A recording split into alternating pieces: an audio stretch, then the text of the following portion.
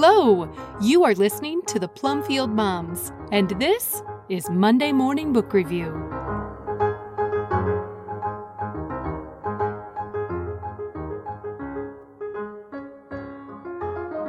Ain't Nothing But a Man, My Quest to Find the Real John Henry. A book review by Diane Pendergraft, originally posted August 12, 2023. I remember singing some version of the Ballad of John Henry when I was in grade school, but I don't remember anyone explaining what it meant. Since we learned it along with silly songs like Froggy Went A-Courtin' and Signor Don Gato, it didn't occur to me to wonder if John Henry had been a real person. But it did occur to the historian Scott Reynolds Nelson.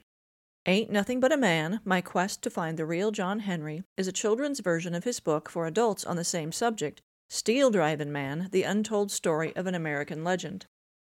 Nelson says he had listened to hundreds of versions of the song and visited every place that could possibly be connected with it, but the trail was cold. Then one day he noticed a clue on an old postcard he had looked at thousands of times. From that clue, he takes the reader back to the very beginning of his search. Chapter 4 is called Following the Clues in the Song About John Henry. And that is what is fun about this book. It's about how a historian worked to solve a mystery, following leads for years before coming upon the one clue that was the key to the rest of the story. Ain't Nothing But a Man is a 60-page version of Nelson's 200-plus page book for adults. Every page has photographs or drawings to show locations and people of the post-Civil War era and to illustrate what the railroad slang from the songs mean. Whether you care who the real John Henry was or not, this book is valuable as an example of how a historian works. Nelson researched, visited sites, and gathered evidence for years before he found what he needed. But that one clue would have meant nothing without all the work that had gone before. He wasn't satisfied until he was sure he had followed every clue as far as he could. Even now, questions remain, and someday more evidence could prove or disprove his conclusions thus far.